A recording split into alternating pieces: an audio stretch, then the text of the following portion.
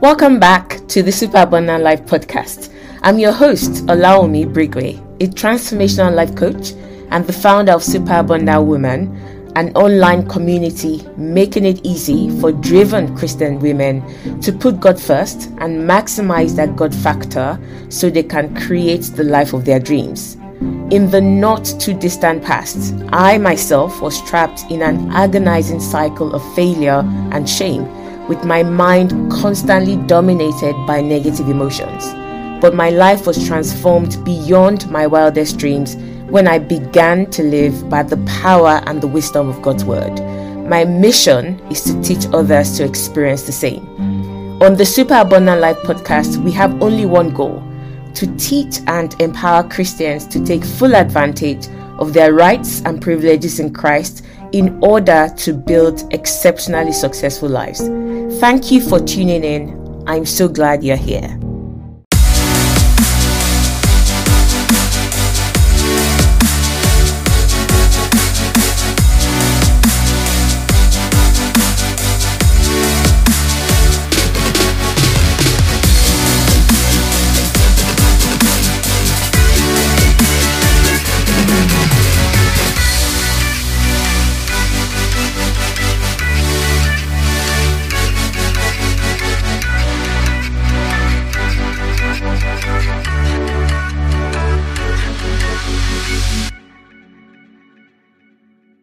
Hi, this is Olaomi Brigwe, and welcome to episode 98 of the Super Abundant Life podcast. It's always a pleasure and a privilege for me to bring you these episodes, and today is no exception. I'm truly excited about what I'm going to be talking about. It is part of the new series that I started last week. If you have not listened to last week's episode, I'm going to ask you to go back and listen because it was hot. Okay. Now, before I go into what I'm talking about today, there are two questions that I need to ask you. Number one, have you subscribed to this podcast? Yes or no? Number two, have you rated and reviewed this podcast? Yes or no? By doing one or both of those things, it actually makes it easier for us to be found on all the different platforms. Because what happens is the platforms, if the podcast is rated and reviewed and there's a lot of subscriptions, they think, oh, this must be good. And therefore they bump it up and then they start recommending it. People that had never heard of this podcast find it, and it at least gives them an opportunity to decide for themselves whether it's something that they like or not. So I'm going to encourage you to please take 2 or 3 minutes out to do that. If you're an iPhone user, you can literally go to the podcast app and find the Super Abundant Life podcast. Scroll to the, first of all, subscribe. Click subscribe. Even though some of you are regular listeners and you listen anyway, but it's good if you actually hit the subscribe button for the reason that I explained, and then scroll to the bottom where you will see the stars, 5-star, because if you're showing up every week to listen to me and you want to give me 1 star, no. Okay, if it's 1 star, send me a message, because I keep saying give me feedback. So how is it that you will not write me and give me feedback? Then you gotta give me 1 star, or even 2 star, or even 3 star safe. Okay, 5-star. And then write a short review. It doesn't have to be an epistle. You can literally just write a 1-word review. It doesn't have to be long. It's just the fact that you have written something regarding that podcast. If you are not an iPhone user, probably the best way you can leave us a rating and a review and subscribe is via Spotify. A lot of people are on Spotify. So again, type in the Super Abundant Life podcast, search for us, subscribe, and then rate and review on there as well. I would really appreciate it if you did that for me. Okay, if you did that for me, you'll be doing it for me. I'm not pretending that there's some kind of selfless thing I'm asking. All right, it is entirely for me. So I'm saying, please do it for me. I appreciate it. Thank you. Before I move on, there's a review that I'm going to read that someone left for us for the podcast on iTunes, and it really honestly, it really did blow my mind. And this was what reminded me actually that I do actually ask people to rate and review, which is not very good. This is something that I should be reminding you of so that you're aware of it and how important it is to the podcast. So here's a shout out to Masalas, and this person says, these teachings are a God-sent lifeline, a library that I find instructive and brings resolutions to the things I am experiencing and finding difficult to deal with on my own. An incredible gift. Thanks be to God. Wow. That is humbling and it's mind-blowing at the same time. I'm really grateful to read such reviews, and I'm waiting, or let me say looking forward to reading your own review. Okay, so let's move on and let's get into what I'm going to be talking about today. I started a series called Extreme Productivity Playbook in episode 97, so a week ago, and I'm going to be continuing with that series today. Where did I get that from, and what do I mean by Extreme Productivity Playbook? Ecclesiastes chapter 10 verse 10 says, if an iron axe head is blunt and a workman does not sharpen its edge, he must exert a great deal of effort. So wisdom has the advantage of giving success. What do I mean by that? What does that scripture mean? That scripture means that you will find yourself doing more with very little results if you do not sharpen the edge. And what does it mean to sharpen the edge? There are certain strategies that wisdom will produce that will make your work easier, that will skyrocket your productivity. And that's what this series is all about. And I also said, I mentioned this in the first episode of the series, which was last week. I talked about how it is futile to keep hacking the fruit off a tree and thinking you are making advancements. No, the tree will produce the fruit again. It's only a matter of time. So it is better to go to the root of the tree, meaning to deal with certain internal things, routines, habits, ways and patterns of thinking, belief systems that are hindering productivity. Because if you address those at that sub level, then you are more likely, in fact, what am I saying? You will most certainly advance your productivity and you will achieve greater outcomes in the long run. So that's what this series is all about, Extreme Productivity Playbook, looking at the things that you can re-engineer yourself into in order to skyrocket your productivity and your rates of advancement in whatever it is that you find yourself doing. So whether it's your career, whether it's your finances, your parenting, your marriage, your health, okay? If you want to advance at a rate that is extraordinary, then you need to listen carefully to these strategies that I'm pulling out from the Word of God. In this episode, I'm going to be talking about the second strategy in the series of Extreme Productivity Playbook, and that is simply this. You must commit, must, to growing and stimulating your mind daily. It's a must. It's a must. Anyone that is not growing or stimulating their mind daily, they are honestly going to find it very difficult to advance in this life. Even if you are a Christian, even if you are quote and unquote praying. And I'm going to dismantle some of the ideas that we have regarding spirituality, because we sometimes as Christians hide under the cloak of spirituality and think, oh, I am a child of God, I'm a Christian, I'm praying, or whatever it is. I don't really need to develop my mind. Nonsense. I don't know where people get these things from, because all over the Bible, God teaches us that you must grow your mind. You must look after your soul.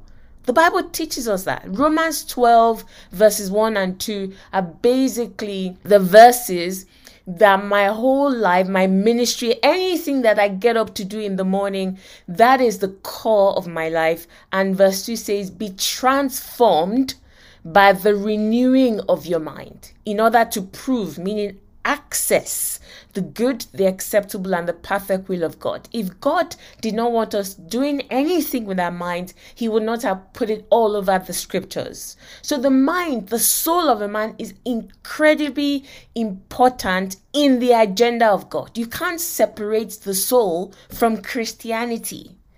The Bible talks about the salvation of the soul. So that's what I'm going to be talking about, and I'm going to break it down. I try to make these things as clear and as practical as possible so that literally from listening to the podcast, you can get up and say, I'm going to do 1, 2, 3, 4 and get moving in your own transformation and actually produce results, not just like up in the air kind of knowledge that may inspire, but will not produce anything because you don't have any clear steps to take. And that is why the world needs teachers. I'm a teacher, okay? Whether a teacher of mathematics or a teacher of the word, that's what I do. I have a unique gifting to be able to take complex ideas, break it down so that you can take your first and next step towards your goal and your outcome. So are you excited? I'm going to be talking about the importance of the mind and why you must daily commit to growing and stimulating your mind. And I will also share with you 5 strategies, 5 things you should be doing daily, or at least regularly, in order for you to multiply your productivity.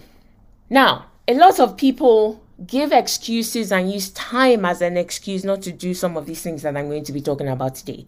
So we hear ourselves saying things like, oh, I don't have time to pray. Oh, I don't have time to get into the Bible and study the Word of God. Oh, I don't have time to read. That's a very popular one. I'm too busy to read. Oh, I don't have time to think. My life is so overloaded with activities that I don't actually have time to sit down and think something through. And you can keep inserting things.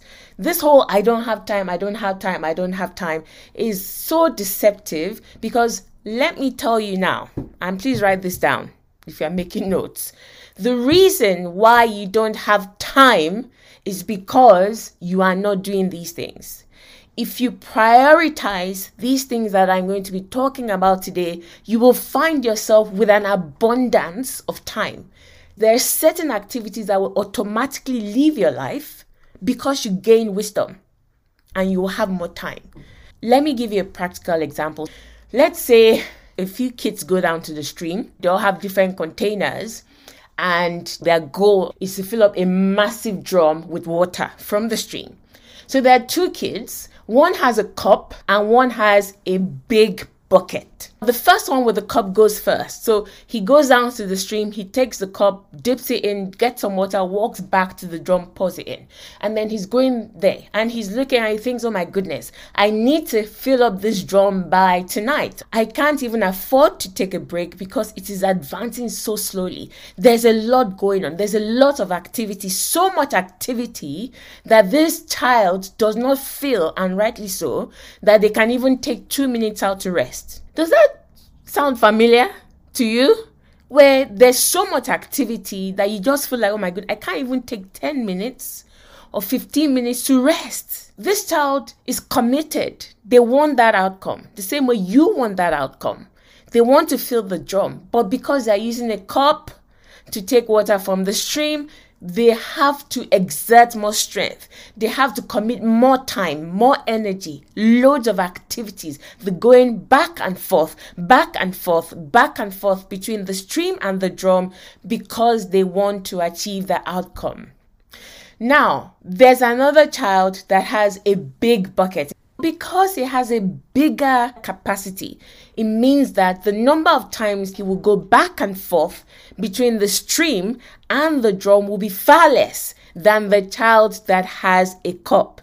Now, what is that telling you? It's telling you that when you increase your capacity in terms of your mind or wisdom, it automatically reduces the activities that you're doing. Yeah? Do you understand what I'm saying?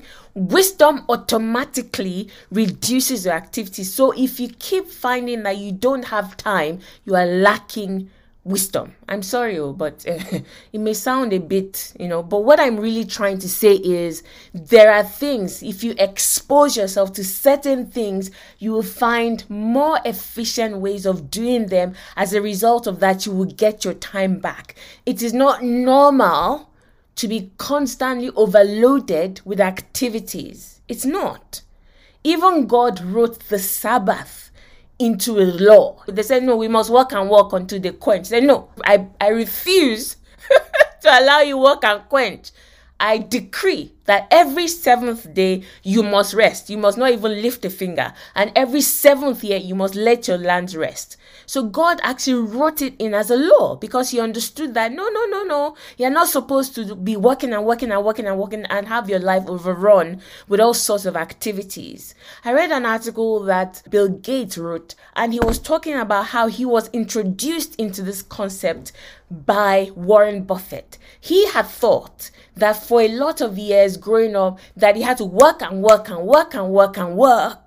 And he thought he was being productive until he had a sit down with Warren Buffett. And Warren Buffett said to him, you're doing too much. And he handed him his pocketbook, his diary. And he said, look at my diary. Bill Gates opened his diary. And for days, there was only like one thing. I think for a whole week, maybe 2 or 3 appointments.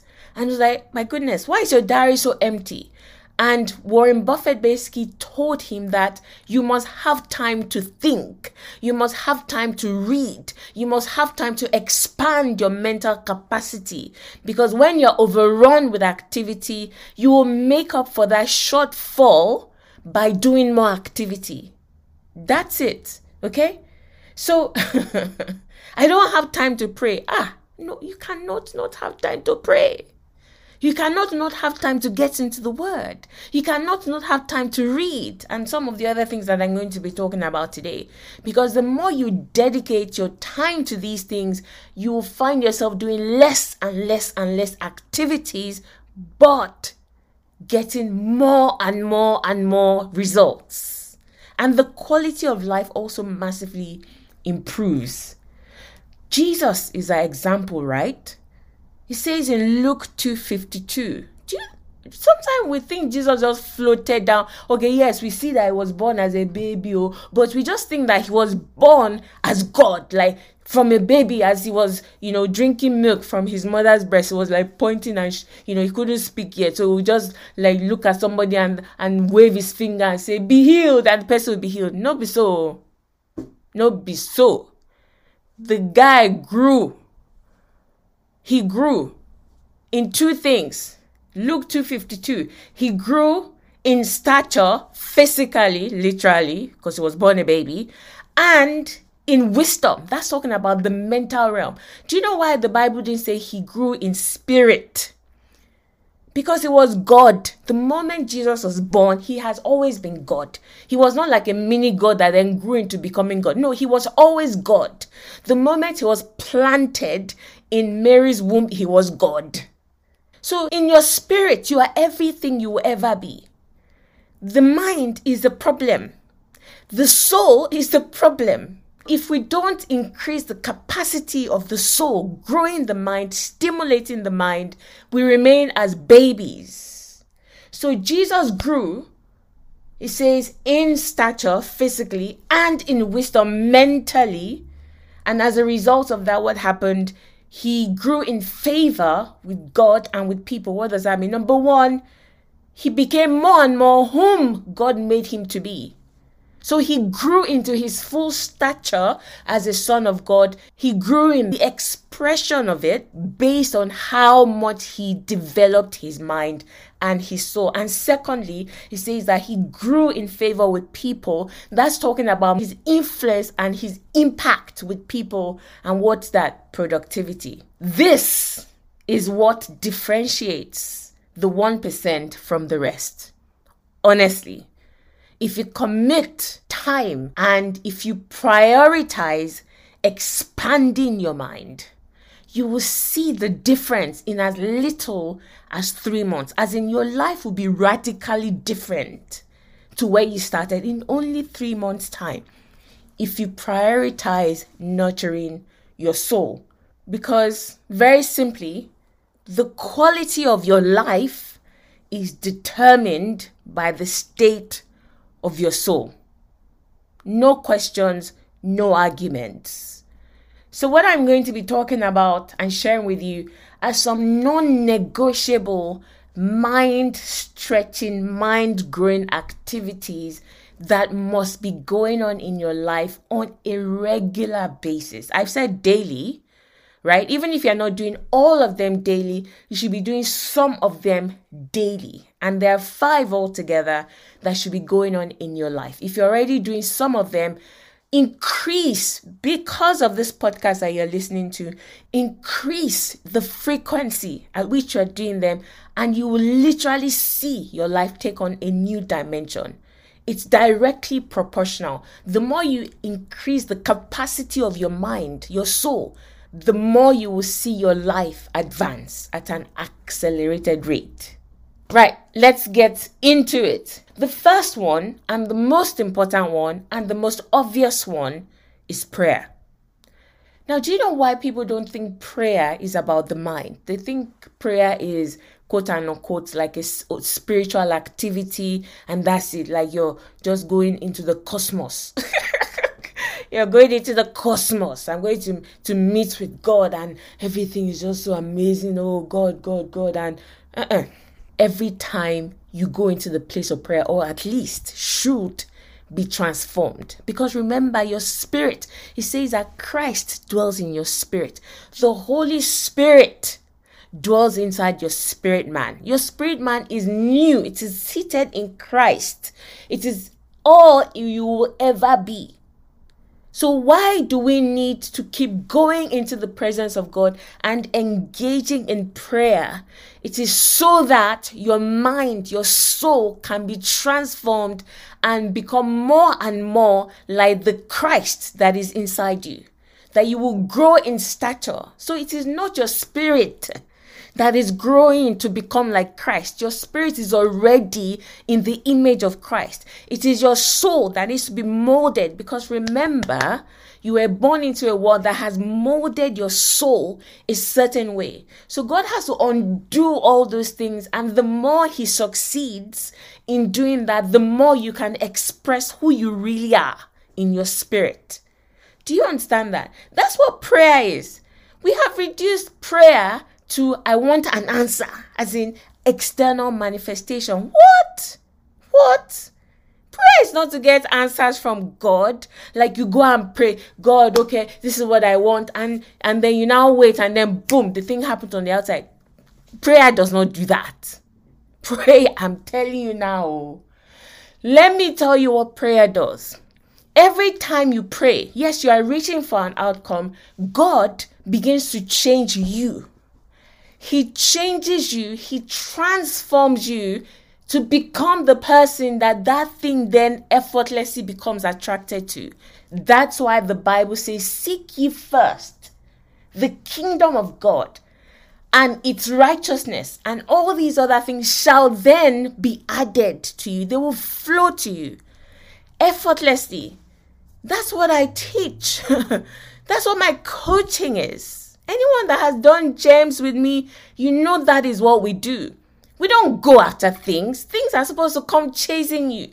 You don't chase money. Money is supposed to come chasing you. You elevate yourself to the realm that you want to be operating in, and the things in that realm literally start chasing you. That's how it works. So prayer is actually God having an opportunity to help mold your soul and become more of that thing that you want, that God is showing you. And when you are elevated to that realm, effortlessly it flows to you. That's how it works. So when people don't understand the purpose of prayer, they will go into prayer, they will pray mindless prayers. And what I mean by that is their minds are not there. They're not engaging with God, like, having a conversation. They're not doing that. They're just literally coming, release all their prayer requests, and then walk away. Like, okay, I've told you what I want. Now get to work and go and do it. No. That's why people say, I'll be praying. And they're exactly the same. Their soul is still the same. Their heart is full as unbelief and fear and anxiety and bitterness and all sorts of things that you could imagine since the 5 years they've been praying about this thing. In their soul, it is still exactly the same way that they are seeing the situation and they say, I've been praying. No, you have not been praying, madam. You have not been praying. You've just been talking. I'm sorry. Prayer is not going and be talk. Okay, God, I've said what I want.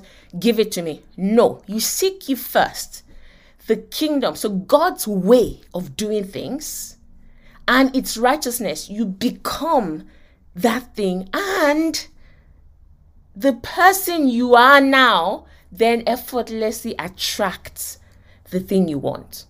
That's how it works. Someone says that I want to be promoted at work. I should begin to pray. What really happens? God begins to change some of the faulty thinking. Like, oh, it's only this kind of people that they promote to this kind of level. God begins to show you that, can you not see that you are a son of the Most High God? Can you not see that you are made in my image? How can you feel that you are inferior to somebody else? He begins to change it. He begins to show you that, okay, there are some things that you need to know in your mind. You need to sharpen your intellect. You need to be able to be seeing at a certain level. God begins to do all these things in the place of prayer. He begins to give you ideas. Now, by engaging with God at that level, you are becoming literally somebody else. To the point that the next time you show up and you apply for that post, you are literally somebody else. You walk into the room and they know that this is the person. Why? Because you have become the kind of person that should be promoted to that level. And it becomes effortless. Do we understand that? So that is what prayer is about. It's an exchange of thoughts. You exchange your old ways of thinking for God's way of thinking. Let me read Isaiah 55 to you. Let me show you the whole point of prayer. All these things that I'm saying, I'm not just plucking them out of the air. It's in the Bible. He says in verse 6, seek the Lord while you can find him. Call on him while he is near. That's prayer, isn't it? You will agree with me that that's prayer. It now goes on to say, let the wicked change their ways and banish the very thought of doing wrong. Can you see what I'm saying? God says, come and pray not so that you can get, so that you can change. Right? I'll keep reading. Let them turn to the Lord that he may have mercy on them. Let them turn to the Lord and he will forgive generously. Then he goes on to say, my thoughts are nothing like your thoughts, says the Lord, and my ways are far beyond anything you can imagine. Just as the heavens are higher than the earth, so my ways are higher than your ways and my thoughts higher than your thoughts. Can you see that prayer is actually about change? It is not about getting. So prayer is the most effective tool to grow your mind and stimulate your mind daily. Imagine having a conference call with the creator and the possessor of the heavens and the earth. Some of us will pay all sorts of sacrifice to sit in the room with someone that you admire, that you think is doing exceptional things. Just to have 10 minutes of their time. You either pay lots of money or you give your time or you invest something just to have that opportunity. Now imagine, the infinite mind, as in you can't cap God's mind. You can't estimate his intelligence. That kind of person is now saying, come.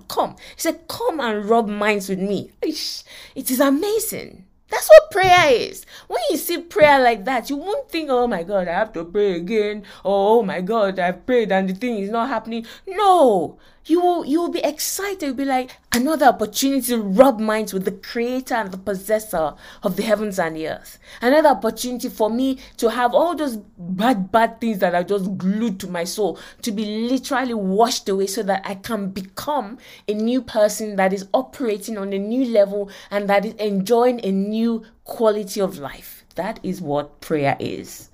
And you must be engaging in prayer at some level every day. That's number one. Number two, the word of God, meditation on the word. This is also part of prayer, but I've distinguished it because some of us know to pray, but we don't get into the word. So I'm thinking, when we even say we're praying and we're not getting to what are you praying if the scriptures are not the basis of your prayer? What are we actually saying? What is the content of the prayer if it's not the word? What are we saying? It's like, oh God, this is what, I know that the idea of romanticizing relationship with God is appealing. Like we want to turn God into gist partner. I'm sorry, God is not your gist partner. Let me say that again. God is not your gist partner where you feel sad. Then you go into the presence of God and you start complaining and you start moaning and saying, this is what I'm feeling, this is what I'm going through. Did you not see what God said to the children of Israel? They turned God to their gist partner. They were everything they were feeling. They went into God's presence and kept saying it. God said, as I have heard you say in my hearing, so will I do to you. I mean, that's not... Now, am I saying that you don't ever express yourself to God? Of course you do. But this idea of prayer is gisting with God. Go and read all the prayers in the Bible. When people gather to pray, or when somebody is praying for somebody, it must contain the word. It has to contain the word. That's why maybe that's a light bulb going on for somebody there. All your prayer for years has been you just sitting down telling God what you want. No, you don't open any scripture. God only honors his word. He doesn't honor what you're saying. Angels do what? They hearken to the voice of his word. So the hearkening, when you give voice to the word of God, is as simple as that. Prayer must include the word, but I've separated it into meditation on the word. What is meditation? Meditation is literally when you open the scriptures and you begin to roll the scriptures over in your mind. You mutter it to yourself. You give attention. That's literally what meditation is. You give attention to the scriptures until it forms images in your mind, until it stops being in the beginning God created the heavens and the earth as in words, and it literally enters into your existence, and you actually know, you can feel within yourself what it means when it says in the beginning, God created the heavens and the earth. So for example, if I were to meditate on Genesis 1:1, in the beginning, God created. So I begin to think that it is God who created the heavens and the earth. So God created me. So I'm taking it from history, like God created the heavens and the earth, and I'm bringing it into my own space. God created me. God is the one that created this earth. So that means that I, as a son of God, I have the authority and the privilege to walk the face of the earth, not with timidity, but with confidence and boldness, because my Father owns everything. Then you are beginning to paint a picture. You are beginning to see yourself inside that word. That's what meditation is. So when you open the Bible and you read the Bible, again, this is an activity that will literally transform your soul. And it is something that should be happening regularly. The Bible says that as you behold Jesus, you are transformed into the same image. So as you behold the word, you are being transformed. You are literally changing. You won't even know it. I mean, take time and say, I'm going to commit to get into the word. You won't even know it. There's something we do in Saul called the Wisdom Compass. And it's a way we study the Bible with what I'm describing right now. Not just reading the Bible mindlessly as an obligation, but really getting into it and drawing the juice from it. Let me tell you how studying the Bible and meditating on the Bible practically can affect your life. So somebody studies that, and for example, we just finished the book of Ruth, and they see something, and they're going about their daily life as normal, but they have engaged with the word of God. The word has expanded their mind to show that, for example, giving selflessly has great reward. So maybe they're doing something at work, and there's somebody that needs their help, before they actually engage with God in the book of Ruth, they would have thought, what's my own? Are you paying me double salary? No, it's not my project. I don't care. I'm not doing anything. I have my own work. You're telling me to come and help you. No. But because they have engaged and their mind has been expanded, they immediately see an opportunity to be selfless. And they take it, not expecting that person to pay them back, but understanding that God is going to open a door, surely somewhere, for them. Can you see how they have changed without carrying a bell and ringing and going all around town, saying, I'm changing. No, they won't even know that they have changed. They just realize, I think you should behave like this. Oh, that's what we're saying. If the person had not gone through that experience, they would never have recognized that as an opportunity. They would have seen it as a threat. Like, you want to come and pile more work on me? No, I'm not doing it. And that's how people miss their breakthroughs. Do you understand that? So meditation on the word. God told Joshua categorically. He said, these shoes you're feeling, Moses' shoes, not be small thing, okay? Let me tell you how you will exceed what Moses has done. Meditate on the word day and night so that you may observe. He's not talking about so that his eyes, physical eyes, will become 2020 again. The observation he's talking about is his mind, so that your mind will be expanded and then you'll be able to have good success.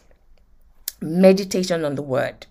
Don't read the Bible mindlessly, the same way I talked about prayer, where people just read. Before they finish reading the chapter, they've forgotten everything. They're doing it out of obligation. It is better to take one verse, literally, and meditate and chew it and repeat it to yourself and carry it in your mind throughout the day than to read 10 chapters and you don't remember what you read. Okay?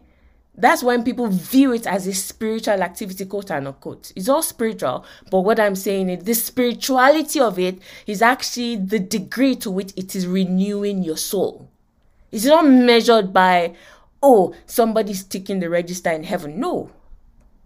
In fact, the definition of spiritual is that you are not carnal. And to be carnal means you only make decisions, choices, actions based on the world system. That's what carnality is. So to be spiritual is to be guided by God. And how do you get to the point where you're guided by God? When your soul takes on the imprint of Christ. Okay? Number 3.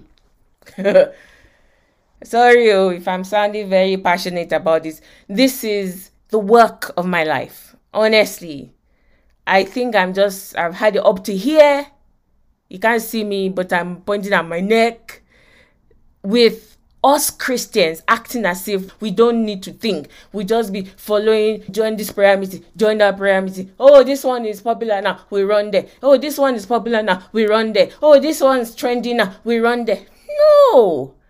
Know ye not who you are, that you are a son of the Most High God? Know ye not who you are, that we have to go and run and be chasing people, pray for me. It's because the soul has not engaged with the Maker to know who that person is. It really bugs me. I'm super passionate about this. We're living as slaves walking when we should be princes riding the horses. And it is this issue of the soul that is preventing us from riding on the horses as princes. Number 3, books. You thought you were dodging. I said, well, God, don't let us say books. Okay, she can say prayers, she can say, well, don't let us say books. Oh, Jesus. That prayer can never be answered. Books is there. Number 3, books. Books, B-O-O-K-S. It's plural.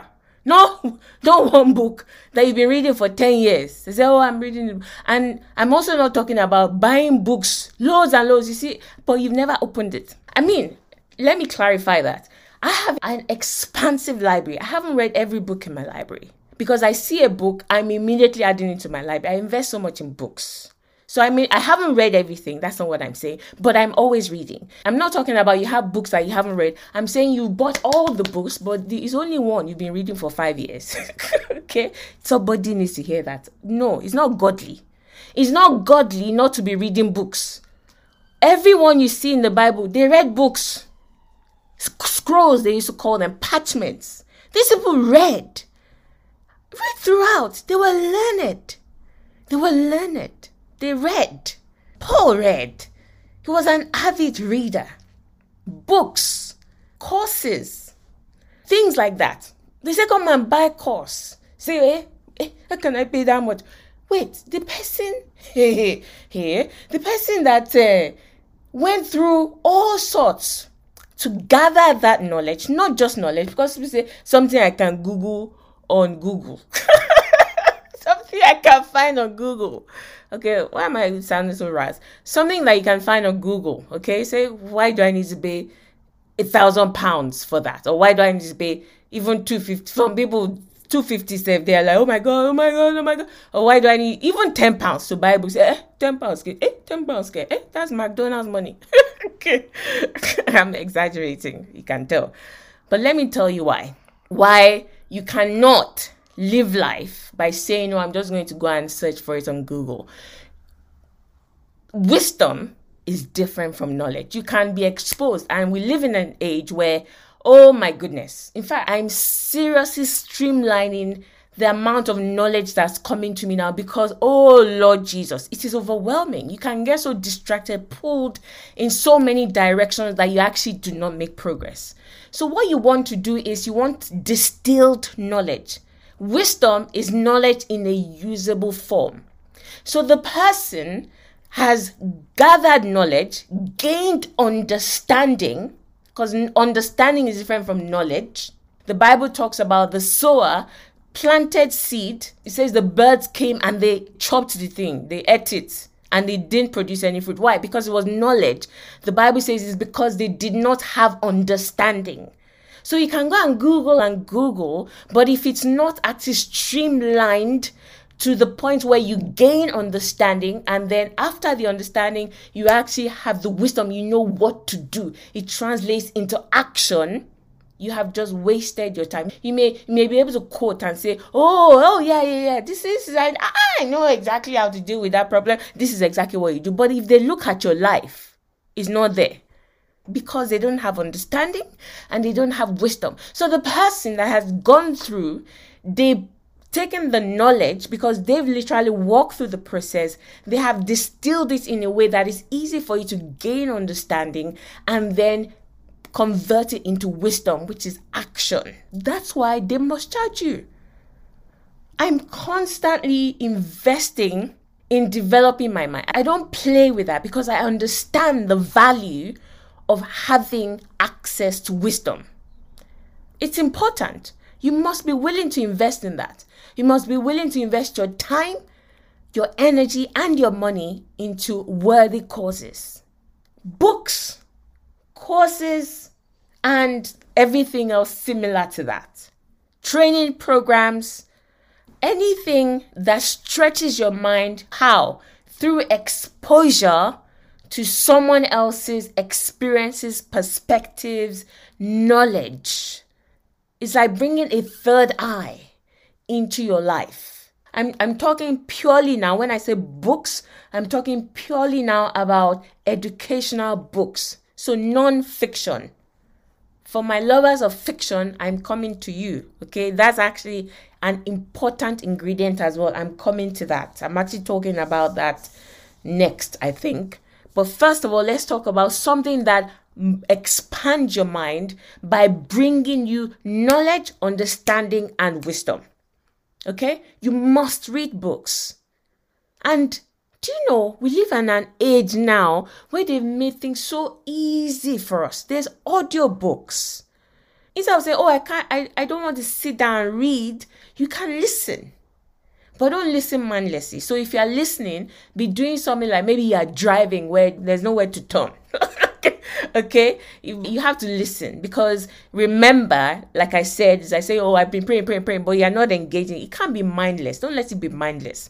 So make sure you're engaging with. There's audio books.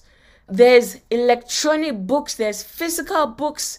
There's courses that people that would literally record videos and show you exactly how to do it.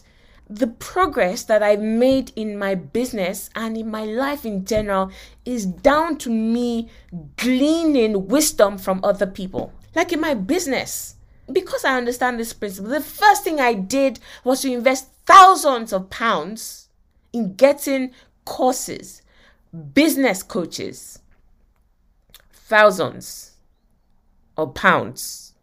And I'm still doing that. Last week, we engaged a contractor to come and build our marketing. And I pay them thousands of pounds because I'm a business person. I have to think like a CEO. I'm not self-employed solopreneur. As a solopreneur, you won't spend that money. You'll be like, hey, Jesus, that's my profits going. No, I'm a CEO. If I want to grow the business, I have to be able to think like a CEO. And yeah, it didn't even pinch me. Because I know what they're coming to do. I know what they're coming to invest to help us build the systems that will produce the outcomes that we want. I can't do it myself. I don't have time to say I want to be sitting down and learning. And no matter how much I sit down and say I want to learn it myself, I'm just going to Google how it's done. The quality that I'll produce will be far less than someone that has gone through the process that I explained, which is knowledge, understanding, and wisdom. Even though I would have even invested probably 20 times more time, more energy, but they'll probably spend 2 hours and what they'll produce will be far superior to what I can produce. Don't compromise in that area. Please, okay? We know how to take care of our physical bodies, fantastic. Do that. But by all means, allocate. Make sure you have money that you're setting aside to invest in something that is helping you grow in your mind. Do you understand that? That's helping you grow in prayer, in the word, in your knowledge, understanding, and wisdom, in your career, in your health, in your marriage, in your parenting. Absolutely crucial. Do you know that Pharaoh's dream would have died if Joseph had not come into the room? Pharaoh had a valid dream. He had something in his heart that he wanted to achieve. In fact, God gave him that dream. God put it in his heart. He could have spent 20 years until after the family had killed everybody trying to figure that dream out on his own. But one person that was skilled in the interpretation of dreams walked into the room, and in 5 minutes, they had a blueprint. They had exactly what to do to solve that problem. That is what I mean. And you access such things through books, through courses, through programs, through whatever it is. You must do it. That's number 3. Number 4 is stimulate your imagination. The imagination is such an important part of your soul. The imagination.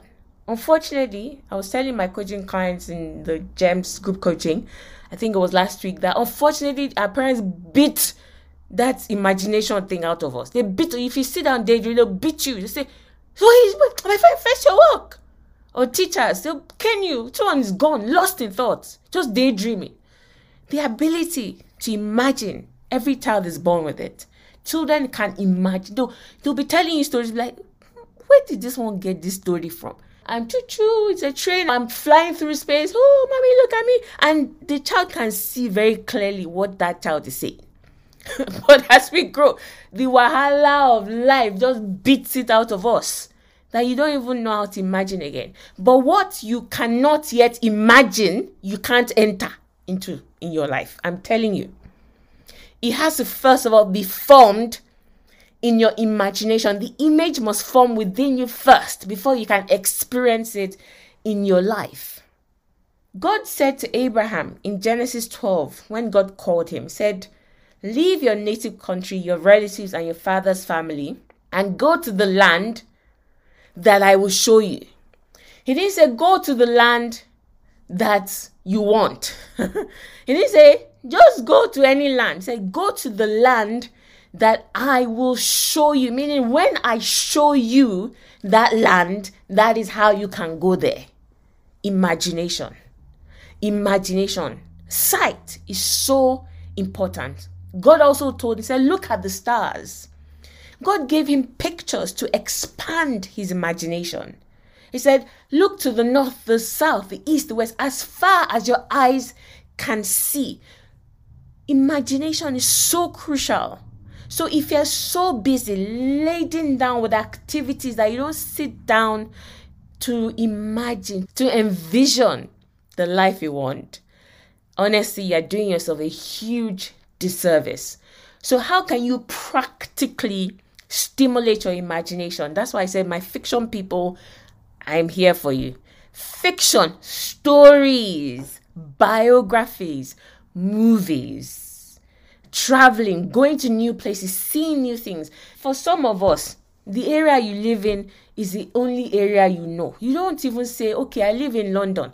Let me even travel to other parts of London and go and see what's happening. Let me even engage with other cultures. It stimulates your imagination. You need that. Now, let me put a word of caution here. The imagination is so powerful that when that image is fully formed, it will by itself reproduce that image in your life. So if you go and keep watching things that are stimulating your imagination, the things that you don't want, you are actually giving that movie license to make your life look like that. So don't be led by entertainment alone. Don't say, oh, but the program is nice. Oh, the people look hot. They're so hot. The guys are hot or whatever. And so, but the story is so intriguing and it's so interesting. But they're doing things that ordinarily you wouldn't want in your life. Don't. I'm begging you, don't do that. Because your imagination does not distinguish. It will reproduce what you keep feeding into it. Okay? So as I said, stories. Read about people's life experiences, biographies, fiction, movies, travel to new places, engage with people that are not like you. You live in a particular area, get in your car and just drive to areas where the kind of houses where you're like, wow, see this house.